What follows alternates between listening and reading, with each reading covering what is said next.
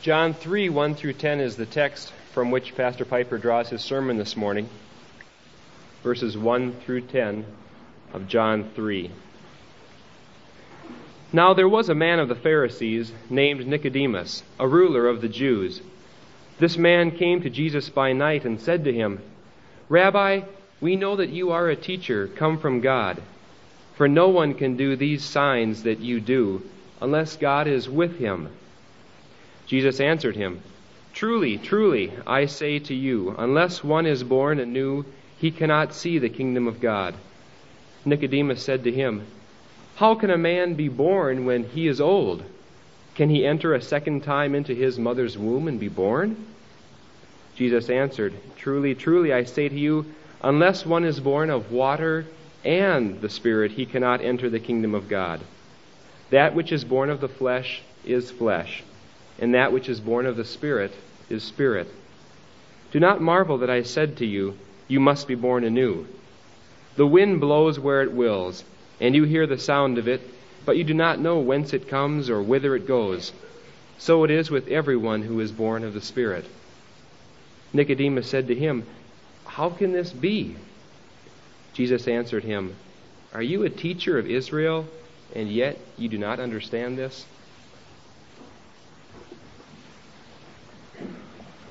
Let's pray.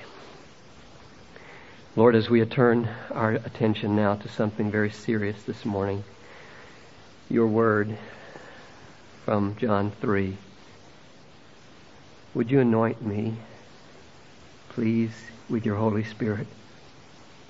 And would you touch these people that what happened to Lydia there by the river in Philippi might happen to them? And the Lord opened her heart that she might give heed to the word which was preached. And so may the meditation of my heart and the words of my lips be powerful in this place for your great glory. In Jesus' name, amen. Can an Ethiopian change his skin, or a leopard his spots, says the Lord? Then you can do good who are accustomed to do evil. Can a man in love with his money enter into the kingdom of God? It is easier for a camel to go through the eye of a needle than for a rich man to enter into the kingdom of heaven. Can the natural man welcome the things of the Spirit of God? They are foolishness to him, and he is not able to comprehend them because they are spiritually assessed. Can the human mind, as it comes into being and grows according to natural laws, please God? The mindset of the flesh is hostile to God. It does not submit to God's law, neither can it. And those who are in the flesh cannot please God. Can a man enter a second time into his mother's womb and be born? It's impossible. Do you feel the shock that must have gone through Nicodemus' mind when Jesus said to him, You must be born again? If he knew his Bible, surely he would have said, We can't change the color of our skin. A leopard can't change his spots. A camel can't go through the eye of a needle. A natural man can't receive the things of the Spirit. And an old man can't be born. It is impossible. To which we quickly answer, Oh, but not with God, because we know the Bible. Not with God.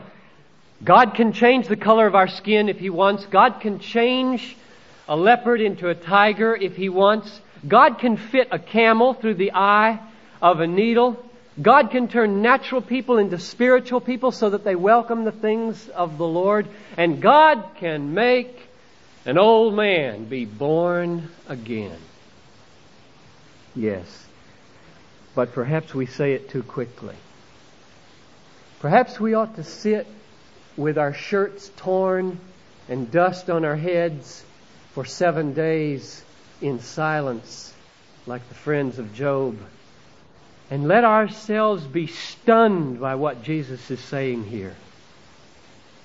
Stunned that He is saying nobody can be born into the kingdom of heaven by his natural birth. A miracle has to happen. Stunned that we are like shipwrecked sailors on a raft with a makeshift sail made out of a shirt, utterly and absolutely lost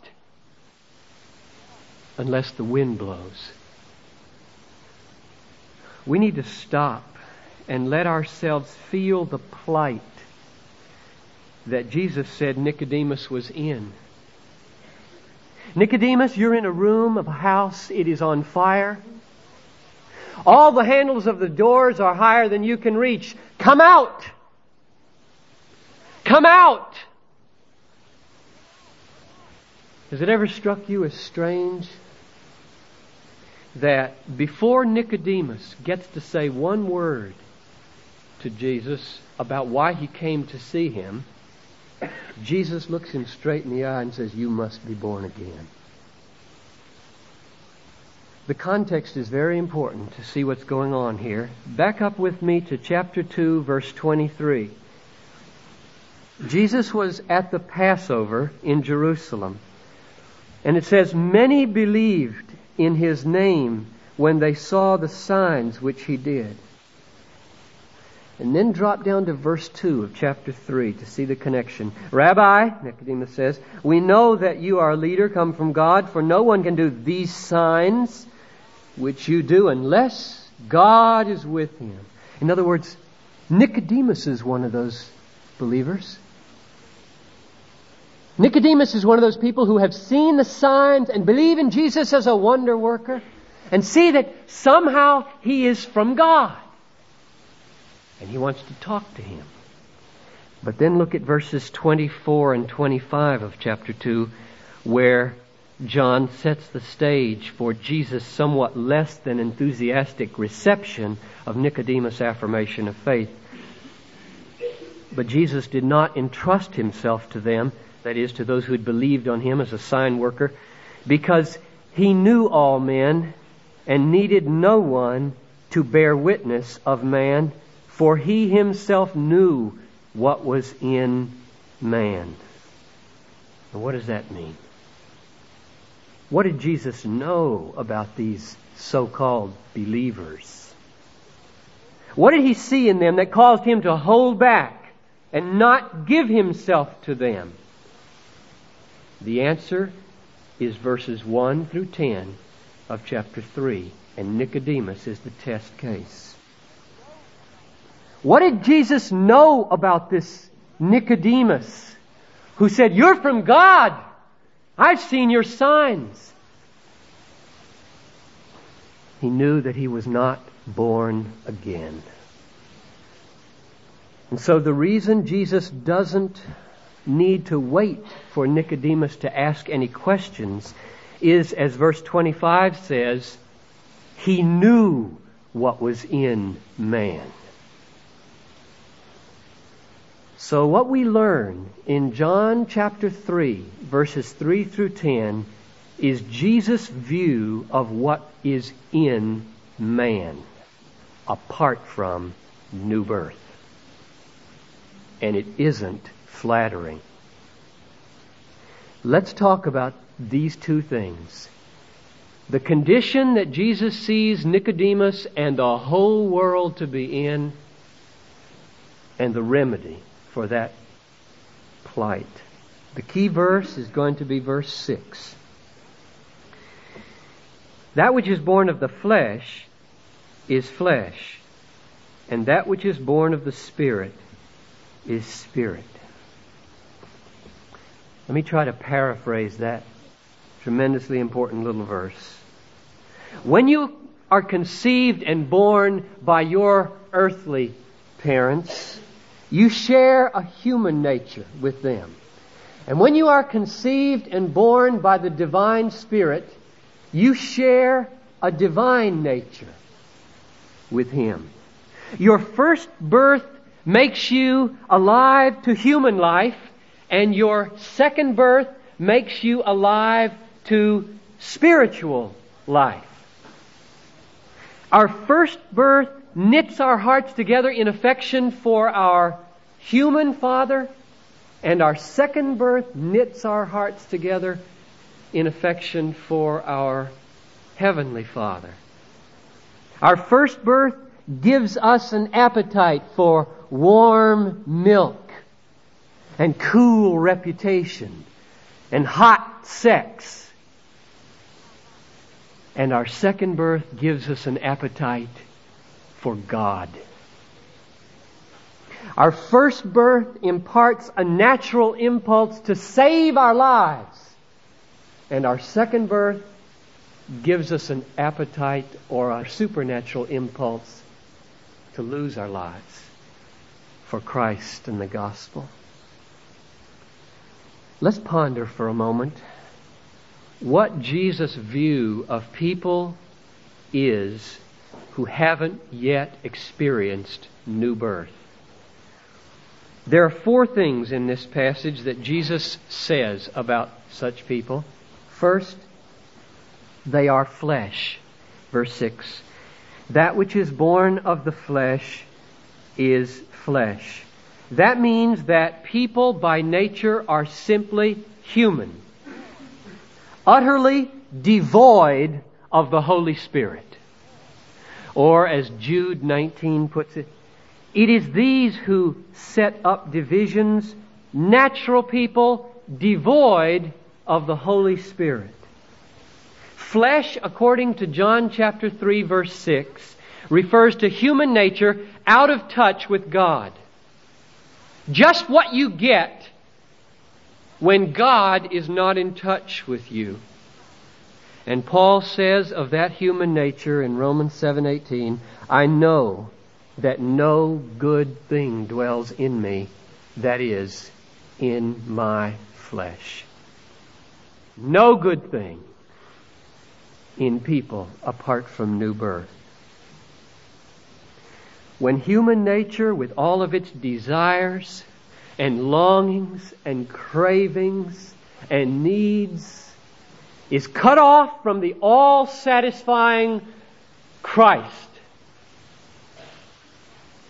utter corruption results and total depravity. Jesus has an extraordinarily low view of human nature apart from new birth. Note well, he does not speak of any group in humanity. He speaks generally. That which is born of the flesh, that's everybody, is just flesh. No good thing dwells in them. Their byways in their hearts are simply a great subterranean sewer system, dumping sewage into the Mississippi River. Jesus said, what comes out of the mouth proceeds from the heart, and that makes a man filthy. See what he's saying? Nothing that surrounds you makes you dirty. You make you filthy. That's all. It doesn't come from anywhere else. Out of the heart come evil thoughts, murder, adultery, fornication, theft, false witness, slander. Apart from being born again by the Holy Spirit, human nature, no matter where you find it, is totally depraved. There is no moral good in it. Oh yes. They can write symphonies. They can putz around in space with computerized jetpacks. And before God, it is worth zero. A moral zero. What the human brain, apart from reliance upon the power of God, produces is only idols, no matter how delicately carved they are. And they are abhorrent to God. Wherever man does not humbly rely upon God for power, he produces sin. believing what Jesus believes about human nature, we ought not to be amazed that there is corruption in Minneapolis. We ought to be amazed that Minneapolis is anything more than a giant waste disposal site for the toxic emissions of human nature. It's God's pure, sovereign grace. Theologians call it common grace, that keeps the lid on the volcano of evil in your heart and my heart and the heart of unbelievers. That's all. Grace upon grace is the reason there is not mass anarchy and horrid corruption, worse than there is. So the first thing Jesus has to say about people who are born the first time is that they are just flesh, apart from the new birth, devoid of the Holy Spirit, totally depraved. Here's the second thing he says. All people in the world, apart from the new birth, are dead. Birth gives life.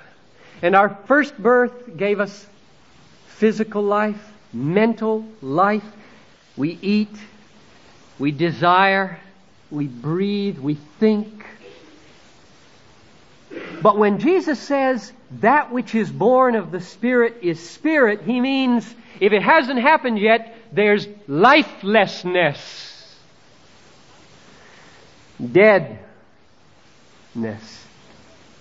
Birth brings forth life, and if the new birth hasn't happened, there is no life but the flesh.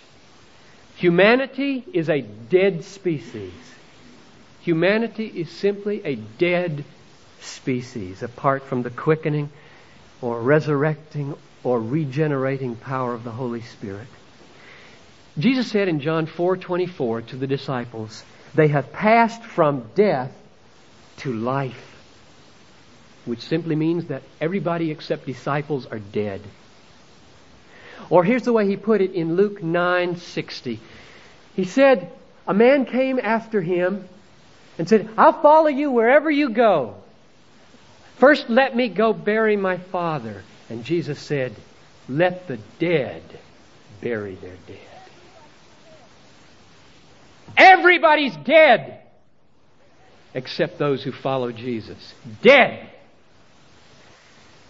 Paul said in Ephesians 2:2, Jews and Gentiles are all dead unless God has raised them through the Lord Jesus Christ by grace. Things weren't always that way in the world, folks, were they? God did not create walking dead people.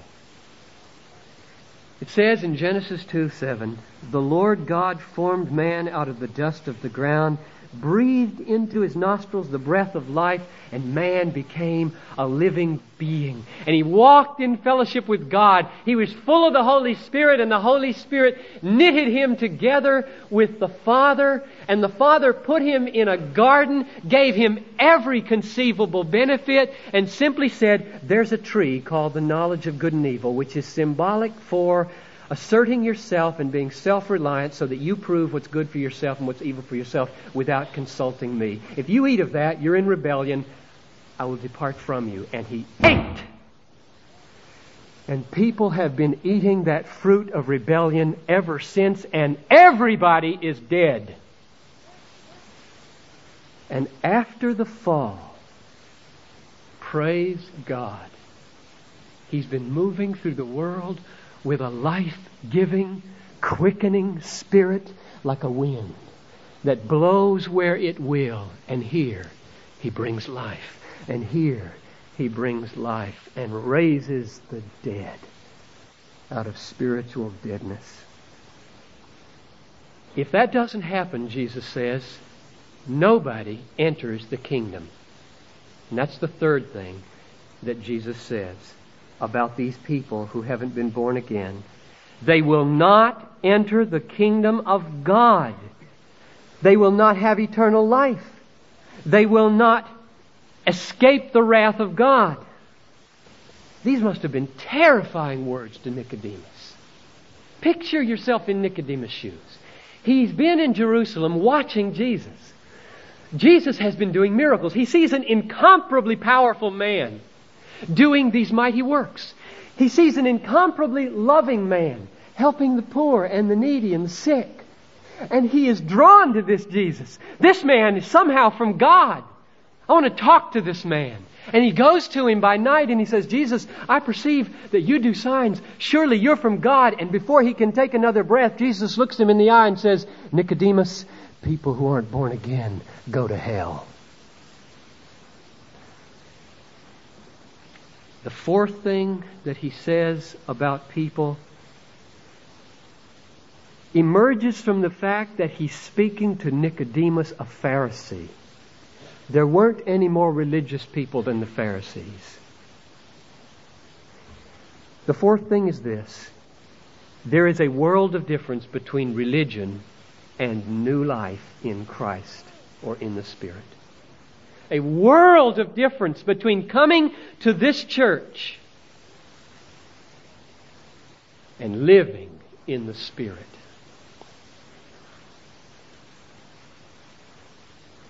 You can be an usher. You can be a trustee. You can be a deacon. You can be a professor in a seminary. And you can be a pastor and not be born again.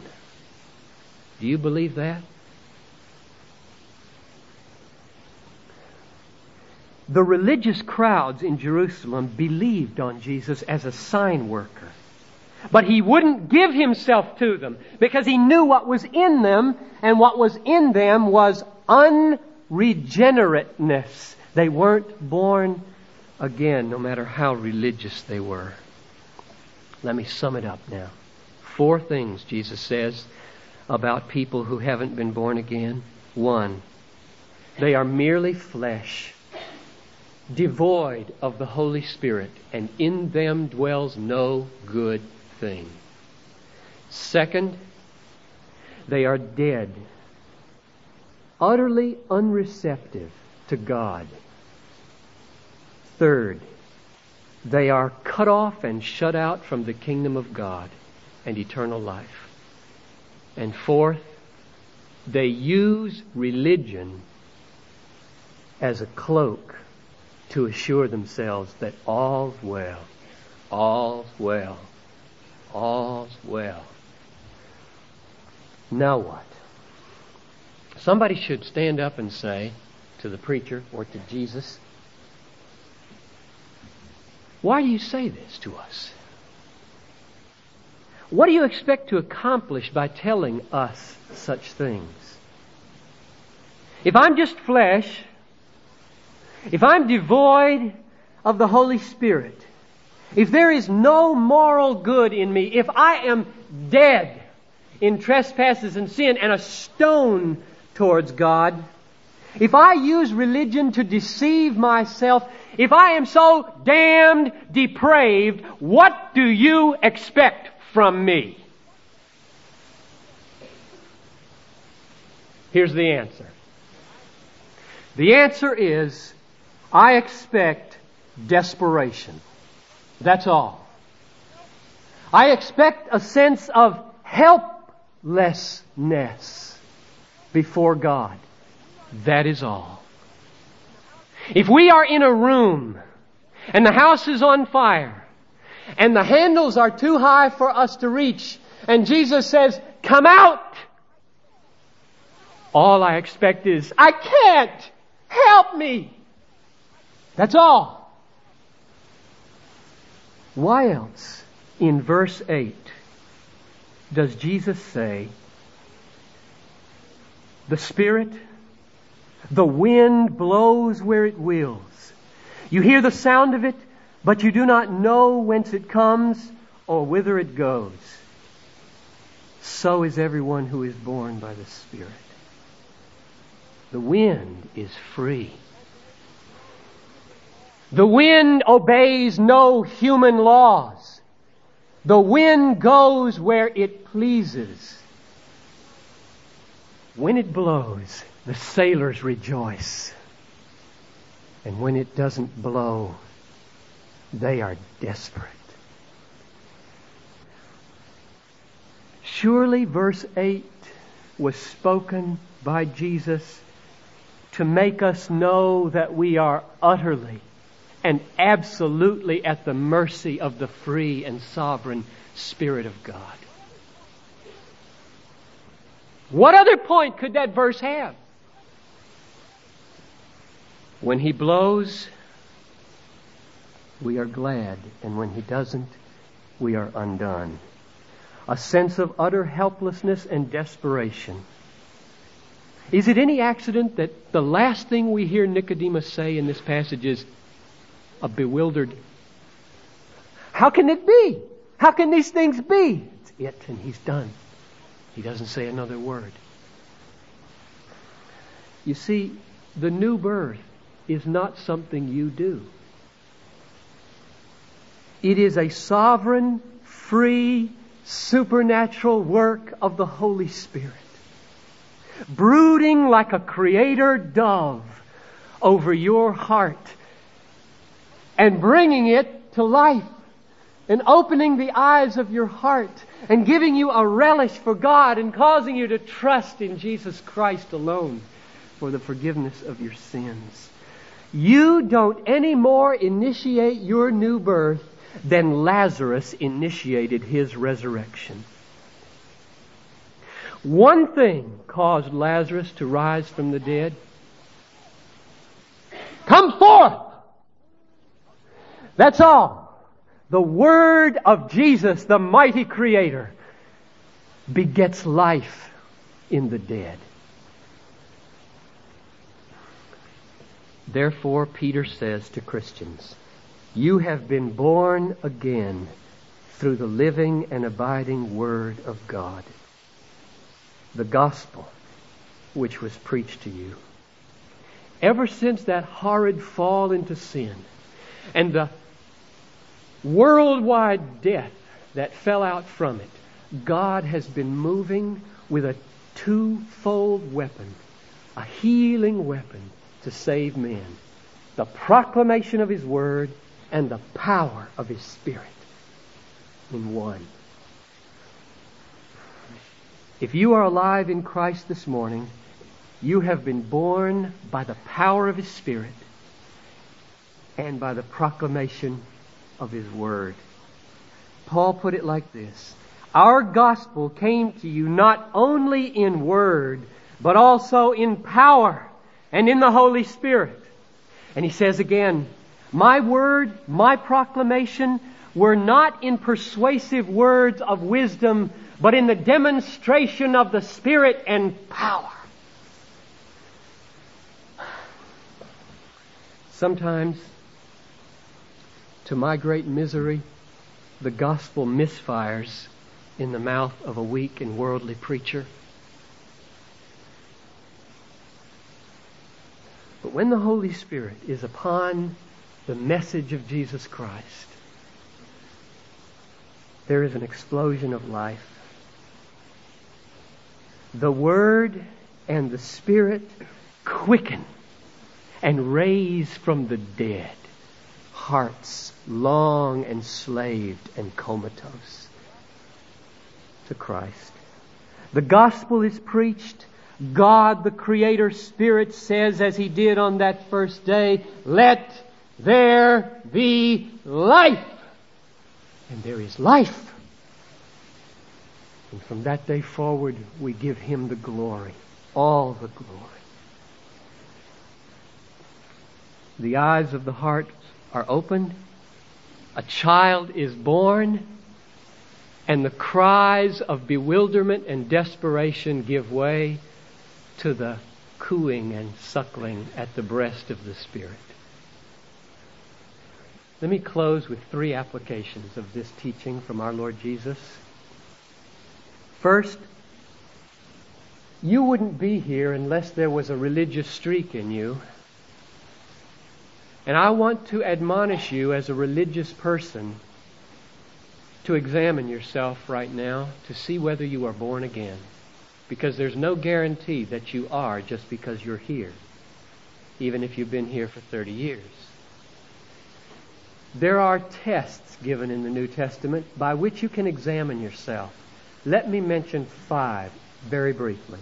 First, Romans 8:7. The mind of the flesh does not submit to God's law. But you are not in the flesh, you are in the Spirit, if the Spirit dwells in you. Test. Do you have a submissiveness in your heart to the law of God? Or is there rebelliousness in your heart against what He commands? Second, 1 Corinthians 12:3. No one can say Jesus is Lord except by the Holy Spirit.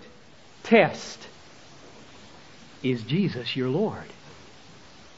Do you submit to the will of Jesus Christ every day in all that you do? Do you look away from yourself to Him and in all the affairs of your life say, not my will, but thine be done. You are my master. Number 3, Romans 8:15. You did not receive the spirit of slavery to fall back into fear, but you received the spirit of sonship, by which we cry, Abba, Father, the Spirit Himself bearing witness with our spirit that we are the children of God. Test. Do you have a spirit of slavery, living in fear before God? Or has the spirit of sonship come in and put you at peace with God so that you rest in the lap of your Heavenly Father, enjoying the forgiveness of sins? Test number 4, 1 Corinthians 2:14. The natural man does not welcome the things of the Spirit of God, for they are foolishness to him. Test. Do the things of the Spirit turn you off, or do they turn you on? Number 5, 1 John 4:7. Beloved, let us love one another, for love is of God, and he who loves has been born of God. Test. Do you love people?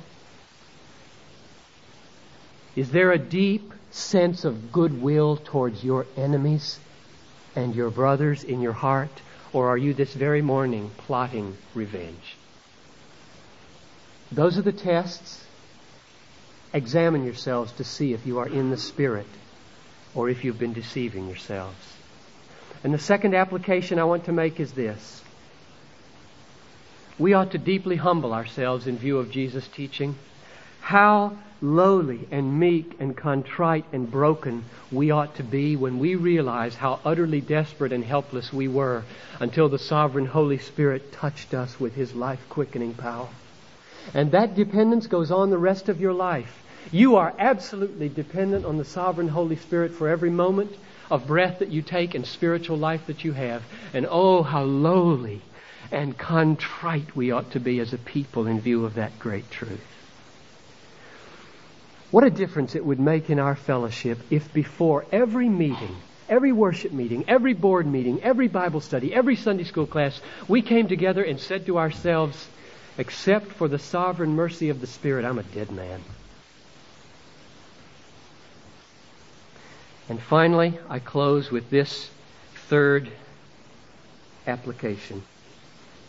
The Holy Spirit is calling us at Bethlehem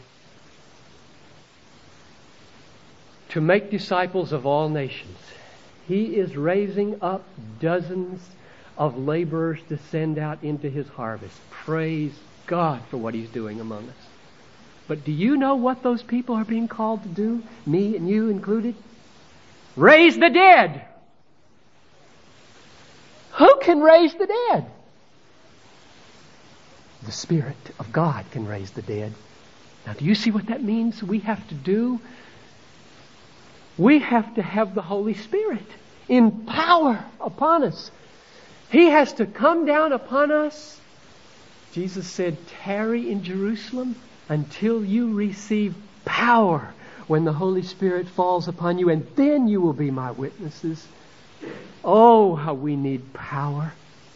When you witness to somebody, do you realize that if anything is to happen, resurrection must happen? And how far out of your reach that is, and out of the reach of that person. If God the Holy Spirit doesn't abide upon you, you will be so weak and ineffective. Are you pursuing the Spirit? Do you plead for His fullness? Do you go hard after the Spirit that you might be worth something?